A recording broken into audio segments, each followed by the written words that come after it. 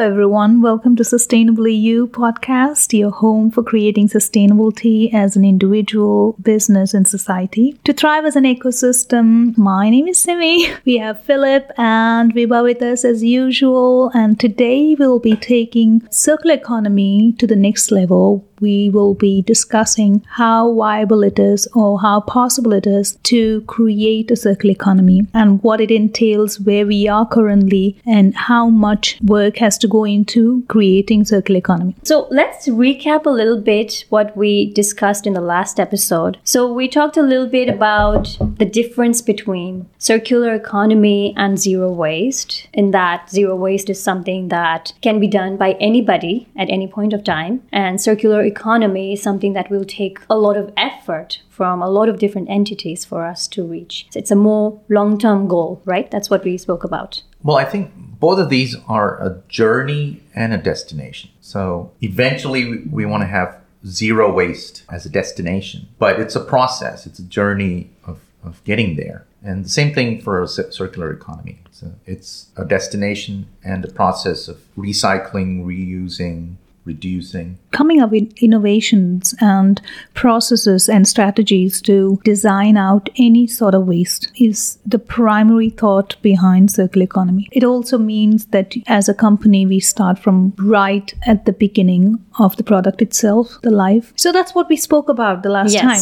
Yes, and we ended with plasma gasification, which is a technology that is going to help us get rid of all the waste that we cannot at this point. And that leads me to the topic of waste, because that is an important part of circular economy that we need to make use of. We need to be able to decompose in a way that is natural and sustainable.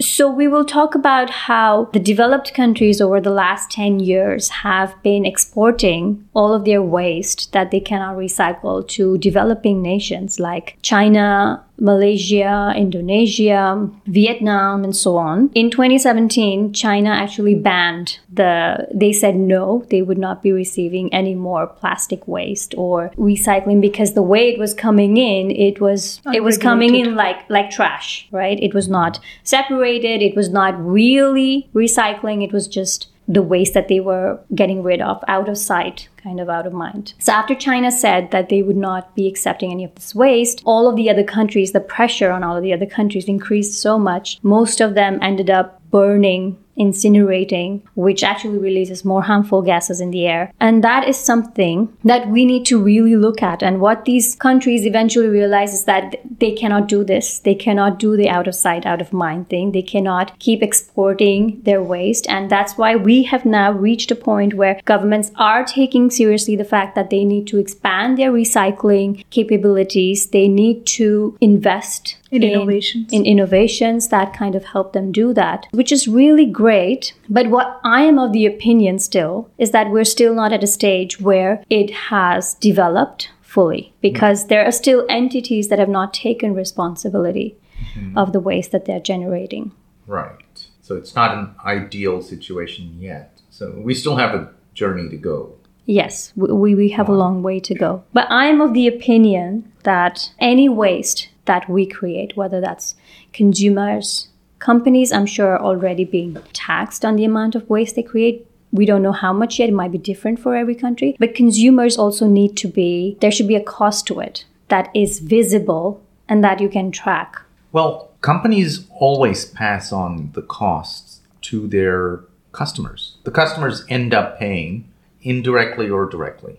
Yep, for the packaging.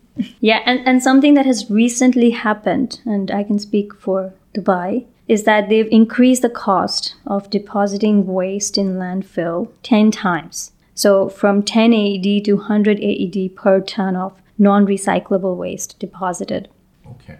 Yeah, so this happened in 2022? Yeah. Wow. It is something that has taken effect recently. They do have a goal. They do have a very ambitious goal, right? To be net zero by 2030. Ahead of the plan. Yes. So maybe Philip, you can talk about what this is going to do, because we know that government does enforce things, but somehow when they enforce things too strictly, they kind of backfire. As people find other ways to get rid of this waste. So just to clarify, that's the city of Dubai has increased the tipping fee from 10 AED or dirhams per ton of non-recyclable waste to 100 dirhams or AED per ton. So it's still within an affordable limit, right?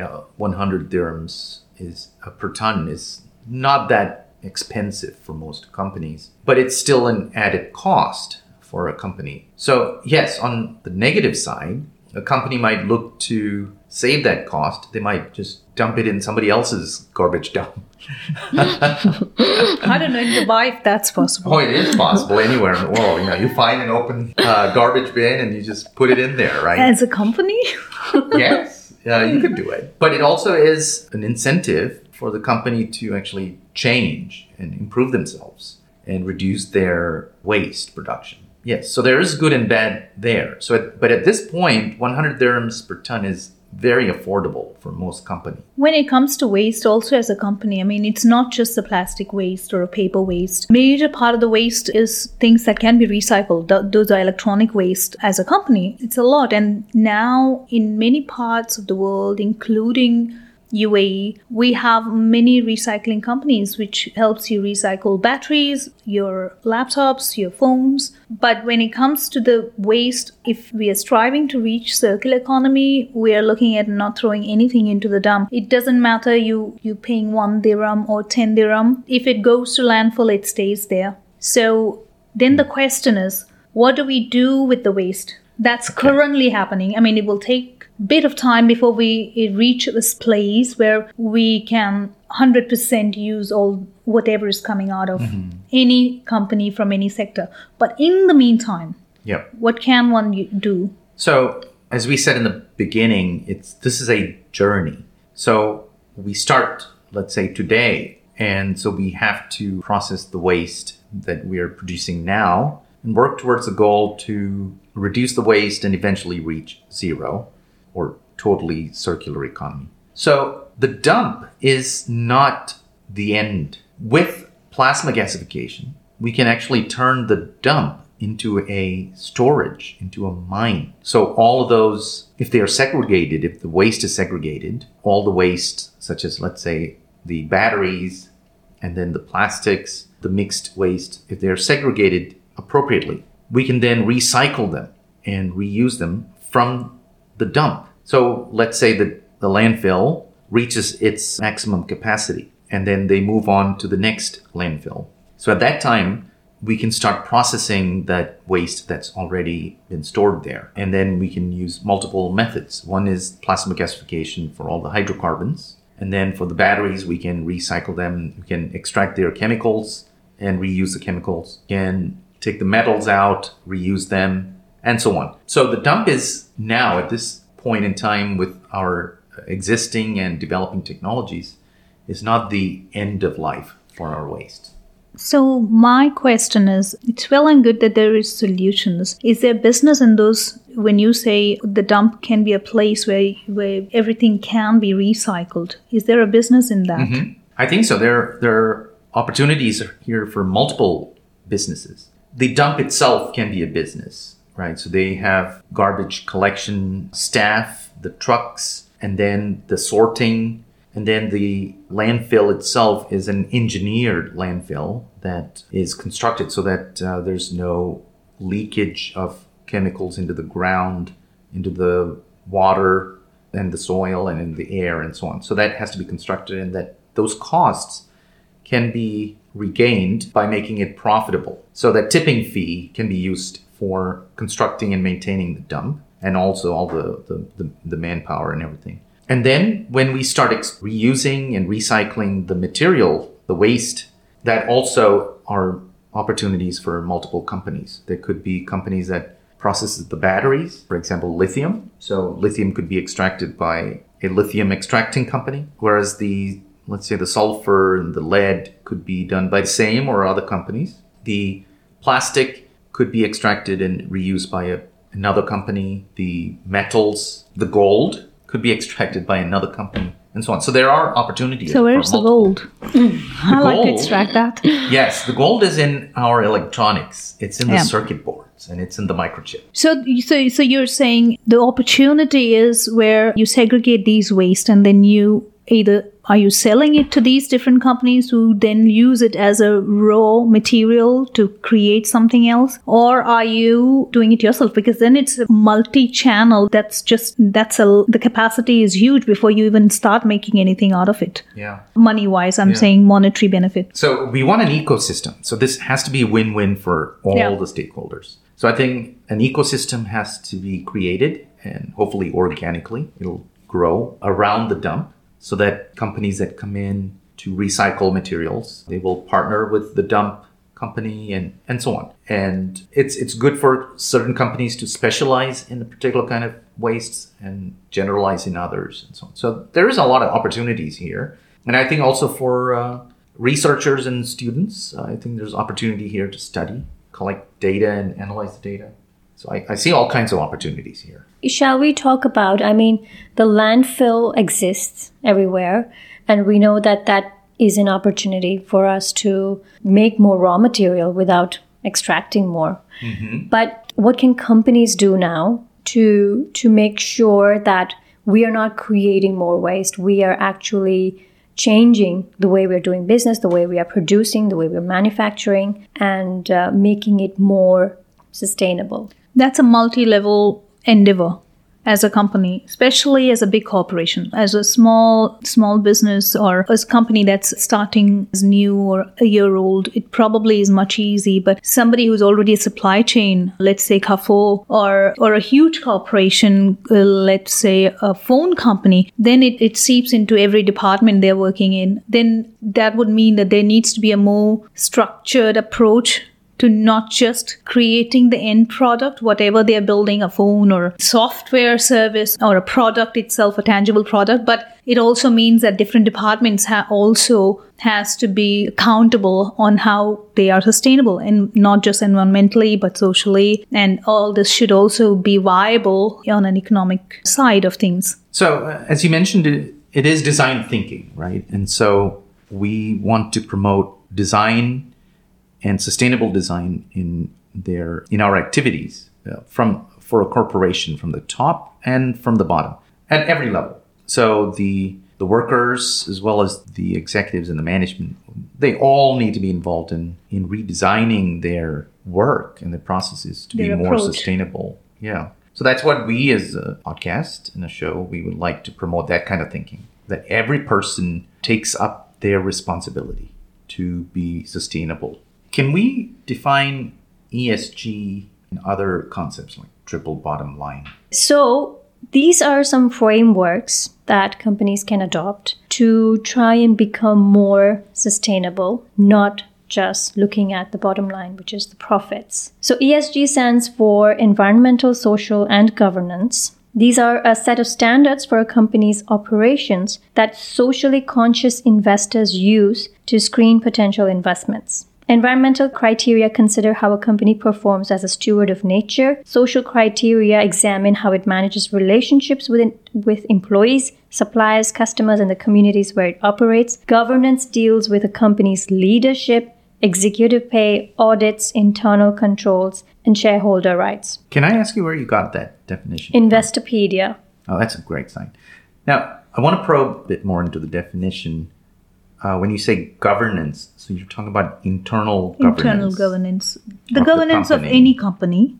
We're not talking about the government, the external government. I mean, if you talk about ESG to implement it as a society, yes, then the governance of that country or state. But here we are talking businesses. So if you're looking to achieve sustainability, you want to adopt certain framework. You do not probably have to go all the way. You can say, we're going to achieve these environmental things and so many things that we'll do on the social side. And we will make structural change when it comes to governance, or we will adopt certain new strategies. So a company at its creation and also during its operation has to register with an organization of the government, right? Say the economic department. They have to have certain documents approved by the government. So does ESG matter for that say, the registration of your company? For right now, but that's a great thought, Philip. For right now, it doesn't. It's just a metrics. There's few other metrics as well people can follow. But that can be a great one. That can be a way to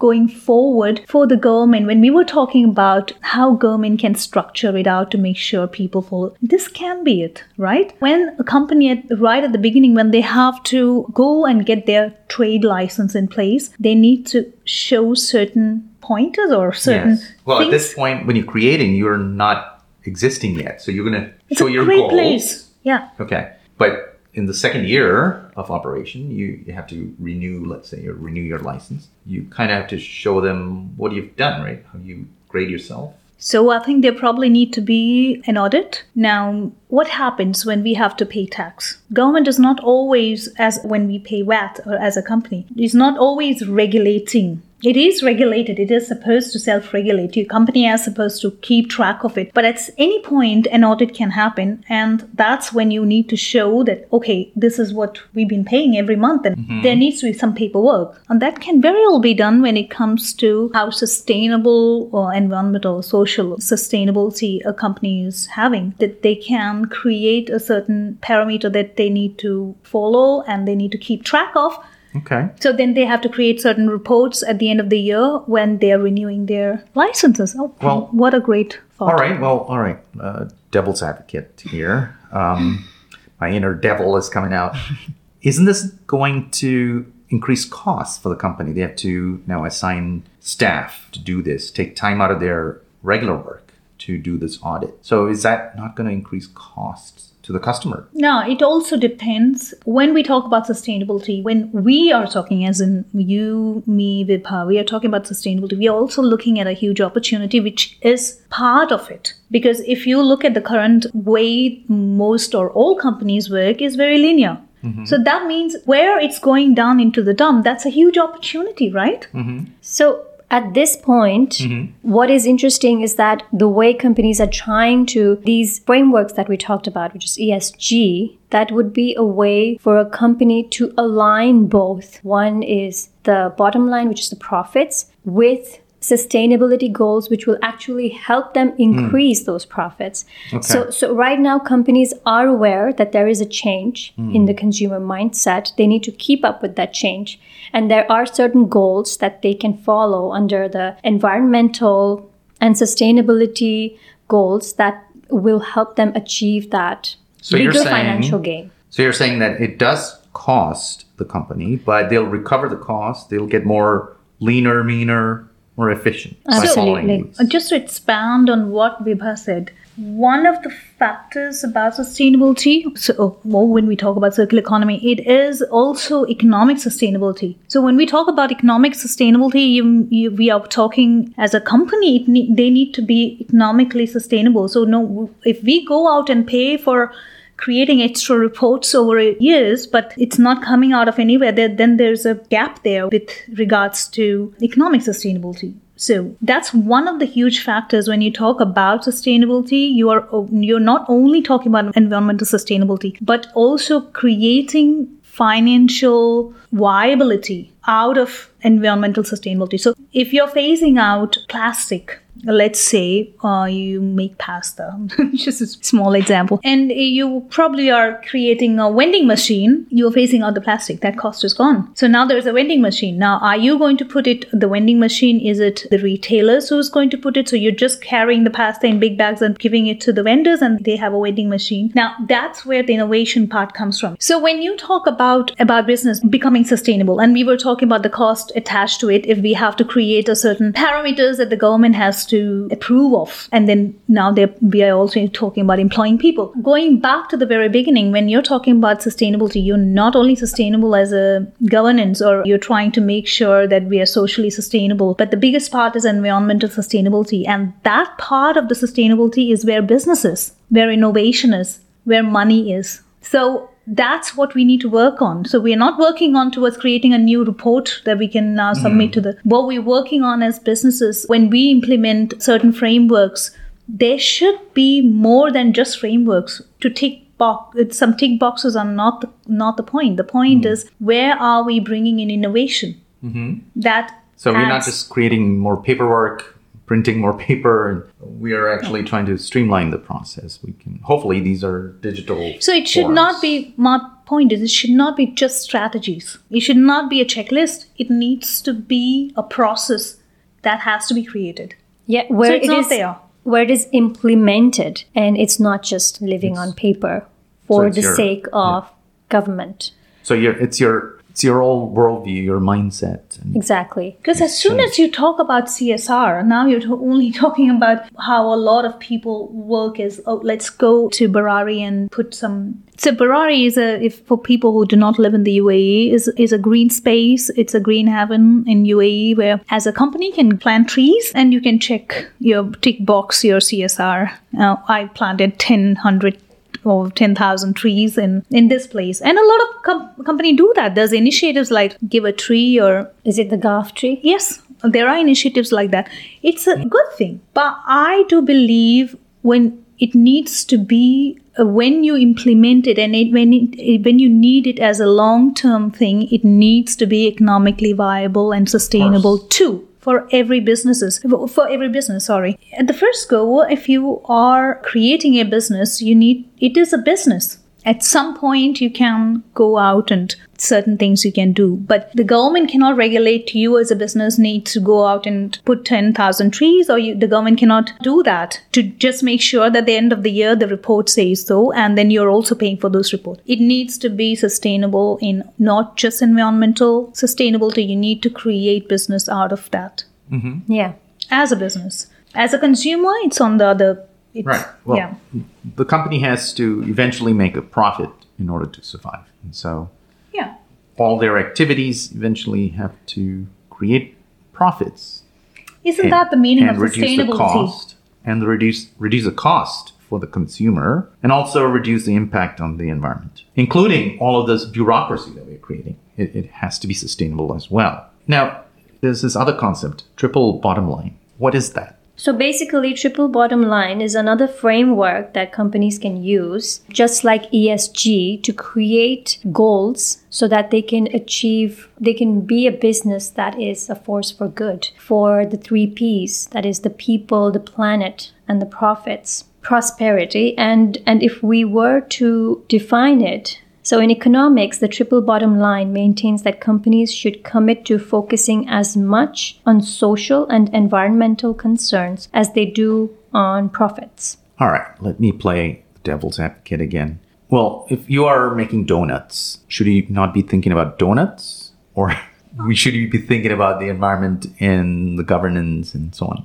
So if you're making donuts, now the first question is, are you making donuts to eat it for yourself and your family, or are you looking at it as a business? Yes. I want to sell lots of donuts and make lots of profits. Yeah. Okay. So the first business is obviously that, okay, now I can make donuts and sell it. Now, the second thing that as soon as you're starting to think about that is how you're going to package it. So now that's... With my mouth. Package it with your mouth? I do not... Well, the customer. Hand it directly to the customer. Hand it directly to the customer. Into their mouth. Ah. This is an innovative donut company. So there's different ways to look at it. Obviously, if it's a donut company, are you looking at it's a boutique, small shop at the corner of the big street, and that's what you like as your business? Or are you looking to, okay, now I'm going to be a franchise. I want to dominate the whole market. So from there on, obviously, then you're not the only person who is governing the donut shop. You also are hiring. So what kind of people are you hiring? People who won't steal my donuts. Yeah, but also people who understand sustainability, or do you want them to just make donuts for the sake of making donuts? Oh, no. I want them to be connoisseurs of donuts. My employees will make the best donuts. Yeah, I mean, we would like that. So I'm hungry now. One of the things, obviously, that as soon as you think about donuts is also the ingredients that's going into it. Yeah, and the packaging, you're right. And the packaging. And the energy cost. The energy cost. Cooking. Yes. The transportation of the ingredients to my shop and then the waste. How it's reaching the customer. Are people approaching to your doorstep, to your shop, or are you delivering it through other companies? Or are you delivering it your own? So that's all the way that you can trace things. Now, from a marketing perspective, that's also where you need to think, how am I going to place my donuts in the market? If you are saying, oh, we are a sustainable company, or we use clean products, then you need to also reach back to that shop where you're getting your flour from, or your eggs from, or whatever else, oil from. Are you using a canola oil? Are you using palm oil, coconut oil, or palm oil? So there's a lot of measurements that you would want to look at. So setting up a business now is no more. It's a whole different ballgame. Yeah. It's not a passion-led. It sounds so clinical. Too many calculations. I don't think so. I think it's becoming conscious. I would feel, for me, it just comes organic, and I phase out the things that doesn't sit well with my consciousness. So obviously it has to be about you growing your consciousness, or are you conscious enough? And then there are also people who are not. So for them, then there needs to be the checklist to tell them till it becomes a part of their DNA. Well, I don't know. Maybe, Philip, you would disagree with that analysis. I think everyone should be sustainable, and we should follow the zero waste circular economy journey. Yeah, so if you're creating a business, obviously you want to be very responsible to the environment, to society, and to your customers. Yeah, so my point there was about, also it is part of your donut story, that the donut lord doesn't have to go and plant trees. The donut lord just needs to be mindful and conscious how he or she is running her business. Did you say donut lord? Do you know donut lord? No. Oh my God, ask my son Philip, who is donut lord. He is from Sonic. Like that. Sonic the Hedgehog. Oh, a Sonic character. Of course, everybody should know Donut Sonic. Lord is so famous. And Philip loves Donut Lord. Nice. So, learn something new every day. Yes. I know. How come you don't know? I would Sonic, say, okay, why Vibha doesn't? But you should. You have 3 boys.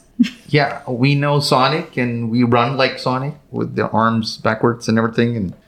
But we didn't know Donut Lord. So coming back to circular economy, obviously the circularity of it, you not like what we said about offsetting, creating trouble and now trying to fix it is a bit too late by planting trees. You need to fix it, especially if you are a new company. You need to set it up in a conscious way. If it's not easy for you as a business, then that's exactly where there's a lot of consultation, and that's a new stream of business now.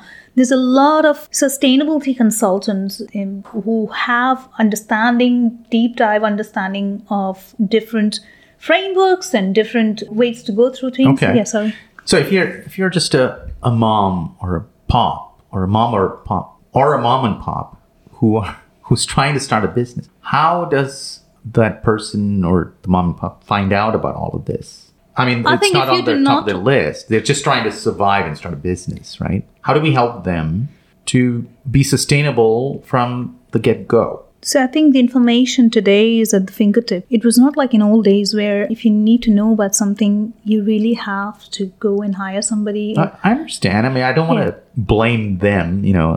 you should have Googled it. But the thing with a mom and pop is that they are at an advantage. They are much smaller. Making any changes is not like a gargantuan effort for them. When it comes to much bigger companies, it becomes a bigger thing where they have to measure because of the volume of business that they're doing. But for a mom and pop, it is easier. Yeah, but how does that, the mom and pop are passionate about their donut. So how do they find out? I mean, they don't know all the nuances of ESG or triple bottom line. How do we help them? So that's where we were initially talking about the regulations, that it would help if there are certain regulations that's set in place to bring people up to date on what's happening or what should be happening to create a circular economy, there needs to be certain people involved in it who understand the concept and they bring the knowledge to people, especially as a new business. Any business, when they become a business, they need to go and register it. They need a trade license, small or big. So when they get a trade license, that's a great place for government to come in to say, to be sustainable, there are these things that you need to. So that's where we started it, right? About the checklist. So, and then we went on saying, so what do we do for the next year? Not only that, I mean, we already see so many small businesses coming up focused on sustainability. Ingredients that they're using are much cleaner because there's so much consciousness about what we're eating now as well. And once you have these communities also already existing in any cities, they can exchange information, they can learn from each other. That is something also that needs to happen as well. Because I do believe, like, if anybody come start business, they cannot start business in isolation, can they? There needs to be a certain amount of research that should go into, unless they are starting to just, you know. What if they're broke and they don't have time to do research? Then you should start selling the donuts. That's it. That's already sustainable. They're not looking at packaging, nothing. They just probably would be having a stand and selling out donuts, making it small time, and then that's that. Yeah, because there's nothing wrong with. Right. Yeah. So, I think that's why we exist as a podcast. We want to help mom and pops who want to sell their donuts or whatever. So we want to help give you information on how you can be sustainable. Now, when your expertise, Philip, is also energy. When we talk about circular economy, obviously, especially in the urban cities that we live in, there's a lot of waste in terms of energy. Where are we with regards to sustainable energy? Even if it's, let's say, whatever we're currently having a petroleum-based energy system in most of the part of the world, or at least in the part of the world that we live in, where are we going? Where are we right now? And what is it required to be sustainable? Well, the ideal case would be nuclear fusion.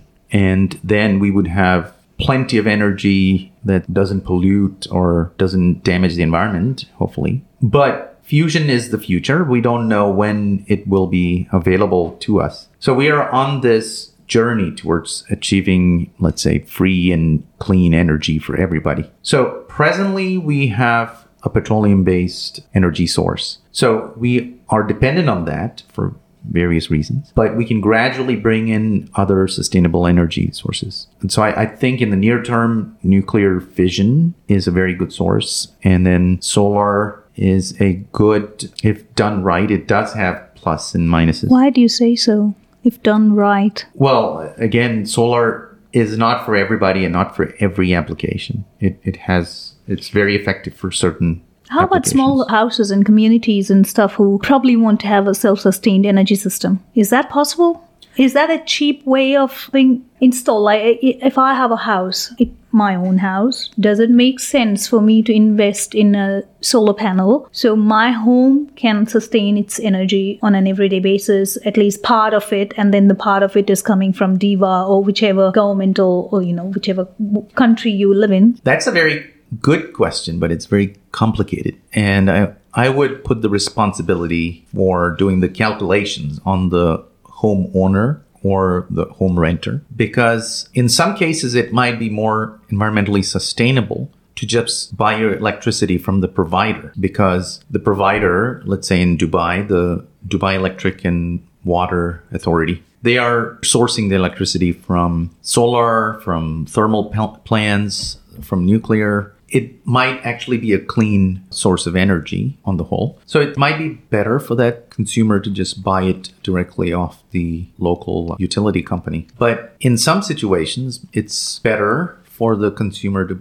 have their own power. Maybe it's for reliability's sake, if they have frequent power outs or if the grid is not reliable. So for reliability's sake, it's better to have your own power source, and solar is a good source for that. So when it comes to sustainability, that was the question. Yeah, so that's another thing. So why it could not be sustainable for some consumers is the impact on the environment to bring in all that equipment, the solar PV panels, the power electronic equipment, and the assembly, the transportation, the installation. When you consider all of that, and also the end of life of the solar equipment, when you consider all of that, it may not be sustainable for that particular consumer. So that responsibility has to rest with the consumer to make the decision, a wise and calculated decision. So you're saying that a solar energy panel, as an individual, if you get it, it might not be as sustainable as you think it is, but it can be as an energy provider of a state or a city. If they have it, then it's a different calculation and it could turn out to be sustainable. How about other kinds of energy? Energy derived out of earth or the windmills? Yeah. Now, country like UAE, where there's a lot of open spaces and a lot of wind, is not a space to go for as a government, not as individuals, obviously, to bring these together and create the form of more sustainable energy, or you kind of bring all these different factors in solar. So I would not advise a utility company or a government to put all their eggs in one basket. I would suggest multiple types of baskets and multiple eggs. So in the UAE, wind is not very viable in most of the locations. Unfortunately, there are wind corridors in the UAE, and there wind is very efficient and effective. So they can exploit those wind corridors. There are other problems with that. The terrain might not be favorable, or it might be too distant, and so you need a power grid to bring that energy back to the city, and so on. So all of those considerations have to be considered. So do you mean that, like, if we have few wind turbines, it's not a sustainable way of, not just deriving the energy, deriving is one, but just for the equipment and to bring the energy back to people, it is not cost effective.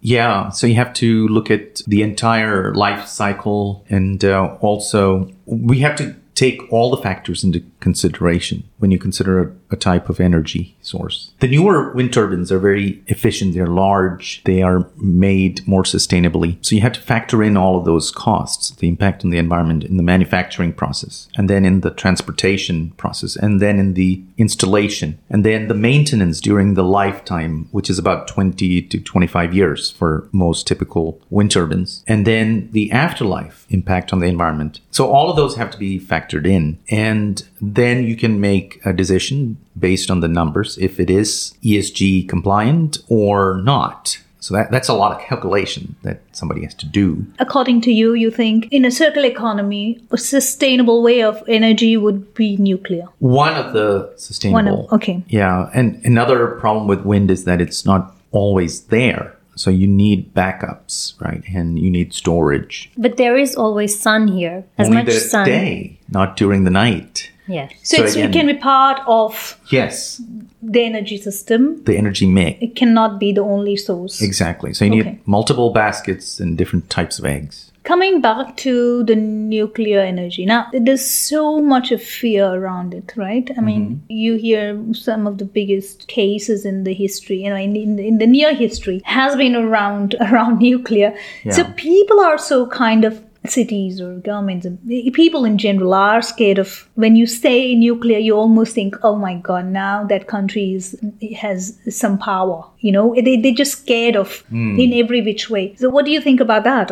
Right. So the UAE, for example, has made the decision several years ago to go for nuclear energy, one of which is to reduce the impact on the environment from petroleum and natural gas, and to also preserve it for the future. And then they have to factor in their location, the geopolitical location, and the geopolitical aspects. There are threats, external and internal, to the nuclear power plant. So you need increased security. You need to secure your supply chain as well for the nuclear fuel from the beginning to the end, from how you source the fuel to what you do with it after it's used. So the UAE had to consider all of these aspects. And then they made the wise decision to go forward with nuclear energy. And also they signed on to non-proliferation treaty with the UN, and also to use it for peaceful purposes, like most countries did who have developed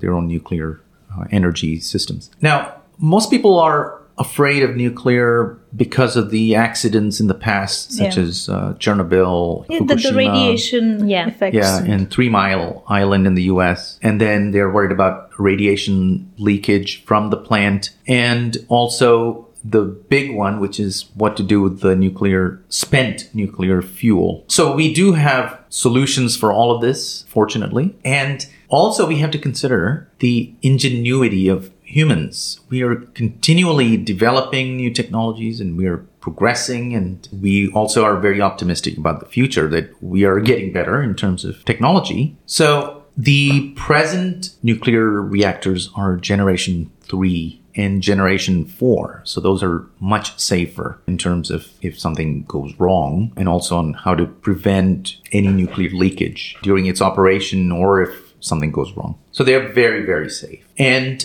moreover, we have now technologies for dealing with the nuclear waste. One of them is the diamond nuclear battery. So this is a relatively new and small or compact nuclear energy source based on nuclear material. Now, I think I'll just hold that thought. We will continue with it. But before we continue, just for a layman who's listening to us, how does a nuclear reactor create energy? So the most common nuclear fuel is uranium, and uranium is packaged in the form of pellets, which are about 2.5 centimeters to an inch long and 0.5 inch or 1.5 centimeters in diameter. And they use hundreds of these. And then the nuclear reaction is initiated by prodding them with a neutron. And so they start producing heat through nuclear fission. That heat is captured through heat exchangers and then passed on to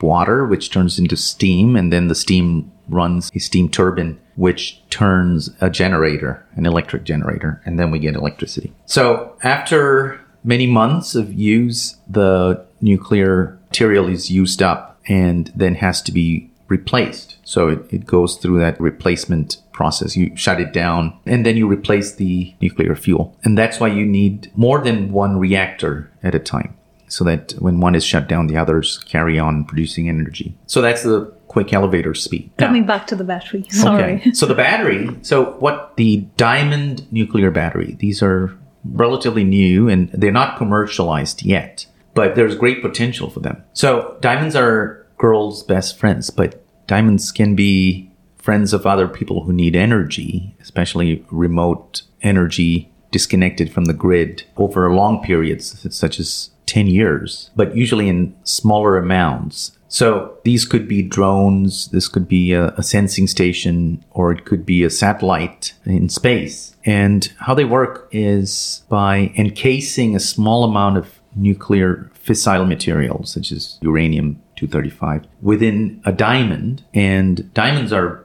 very hard, and they do not react chemically with most chemicals. And also they can withstand very high temperatures, and they can conduct temperatures very well. Heat very well. So the encased nuclear material will continue to produce heat, and that heat can then be converted into another form of energy in the form of, say, electricity. And they continue to do so for many years. Now, this is one form of reusing waste nuclear fuel. There are many others, and we need also new technologies to be developed. And then if you absolutely want to get rid of all nuclear waste, we can, instead of storing them in a hole in the ground or a hole in the side of the mountain, we can actually irradiate them with lasers, high-powered lasers, and that's called laser transmutation. So whereby we turn radioactive materials into neutralized material by blasting them with lasers. How about the scare people have about if there is natural calamity and something happens with the radiator, escape of radiation and the effect of that? So generation 3, generation 4, and 5 reactors, they have inherent safety mechanisms that prevent leakage in the event of a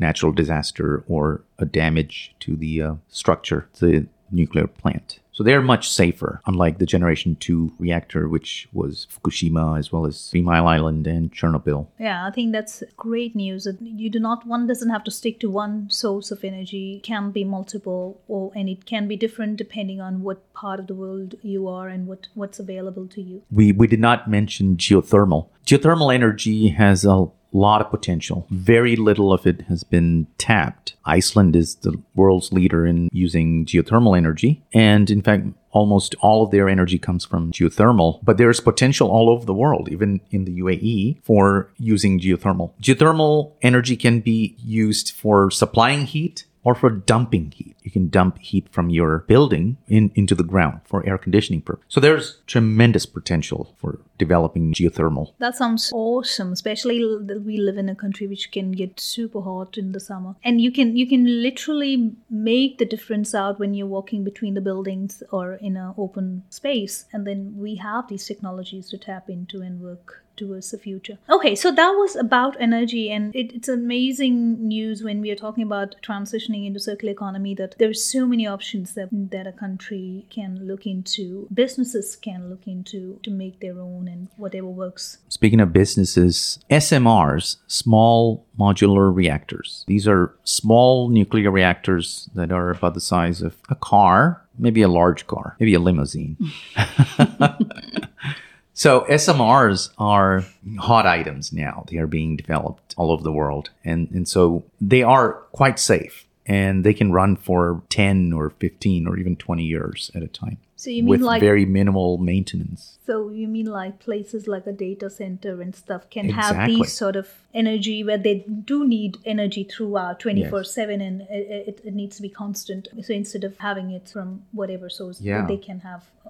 But what is the lifeline of these sort of energy source? Yeah, they can last from 10 to 20 years, depending on the design. Okay. And so they can be rolled in on a truck, assembled in place, and turned on. And they just need very minimal periodic maintenance and monitoring.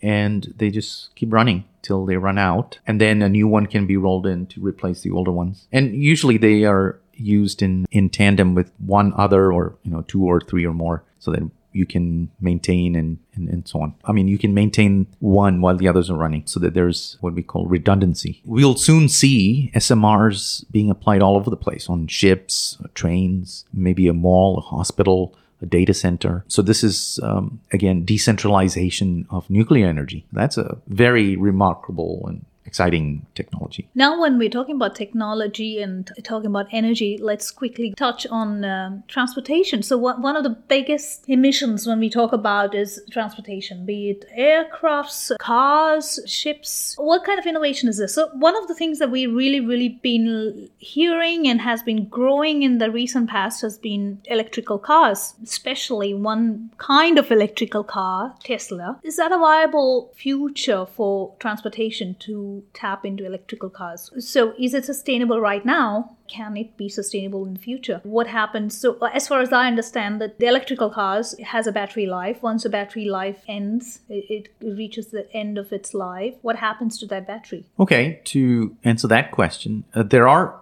very few companies, and there are a few, which is a good sign, but there are too few at the moment. We need to see more of lithium battery recyclers. So we need to see more of these companies who will take old lithium batteries, extract the lithium, and recycle and reprocess them into new batteries. And that can be done over hundreds of cycles. But we need to see more of those companies. But lithium is a very difficult to get commodity. It's in very short supply. So it is not a very renewable source. It's not. It's limited. And they are present in not very geopolitically favorable locations. And so we need to source lithium to make it more easily available. Fortunately, there are places that we can find lithium, like in the sea, in the water, in the seawater. There's small, traces, but in large quantities of lithium. And we can extract them, again, with minimal negative impact on the environment.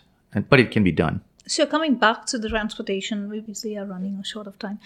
Coming back to the transportation, what's the future of electrical cars? Is it sustainable? Well, in the future, when we have nuclear fusion, everybody will have electric everything, electric scooters and cars and planes also, because electricity is the most efficient and the most versatile form of energy. Presently, it has a lot of drawbacks that need to be fixed. One of them, for example, with the availability of lithium mineral. But yeah, so the source of electricity at the moment is dependent on petroleum or nuclear or solar or wind or hydro and geothermal. These are the main sources of energy right now. While the electric car itself is clean and the grid looks clean, maybe the source of electricity may not be clean, but it's a very good energy source for transportation. So if a company is, let's say, forget about a company, a consumer is today going out to buy a car, and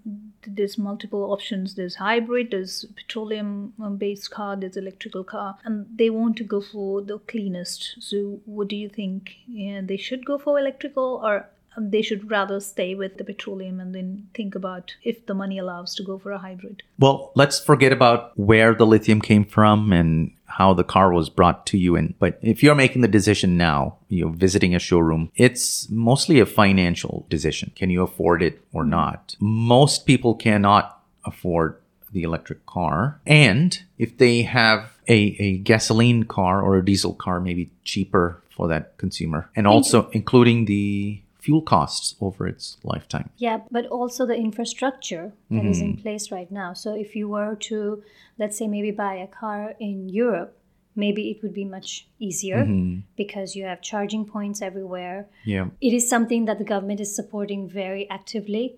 People are supporting very actively, and so you have that. But if you look at the UAE, you don't have infrastructure. I mean, even some of the cars. We do. In every mall there is. No. So the thing is that when you actually own the car, unless you have, like a villa where you have your own charging point, you will not be able to get that regular charging. The other option is going to the malls. And what happens with the malls is that sometimes even the plugs that you get are different for different manufacturers. So you won't even find a point that you can use for your car because your brand is different from what the mall is providing. So there's actually a lot of gaps in terms of the support that this industry needs to grow in this market. Yeah. So the UAE has some ways to go before it becomes more widespread. I was thinking other way around.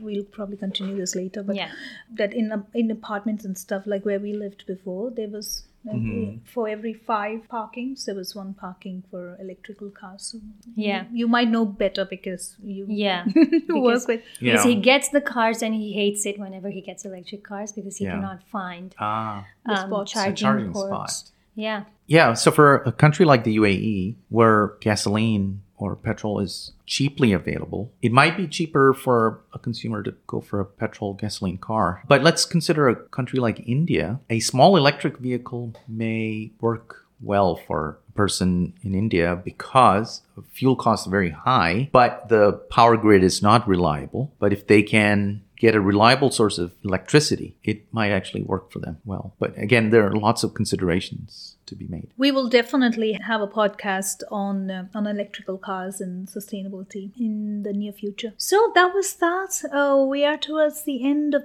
transitioning into circular economy. So obviously, to me, I feel it's just good news all over and everywhere. We can see the transition happening and it's catching up pace across the world. It's been supported by different industries. What do you think, Vibha? Yeah, I think there is a lot of activity. We're still learning. We have a long way to go, a lot of figuring out to do. But the fact is that everyone realizes the importance of it. Everyone is starting to include it, whether it's an organization, whether it's government. They have goals to achieve. They've set timelines, deadlines, which is a good thing. Yeah, so zero waste and circular economy is a journey, and I'm glad that more and more people are getting in on this journey, and it is looking exciting, and we're seeing a lot of positive changes, so that's great. So 2 thumbs up from me.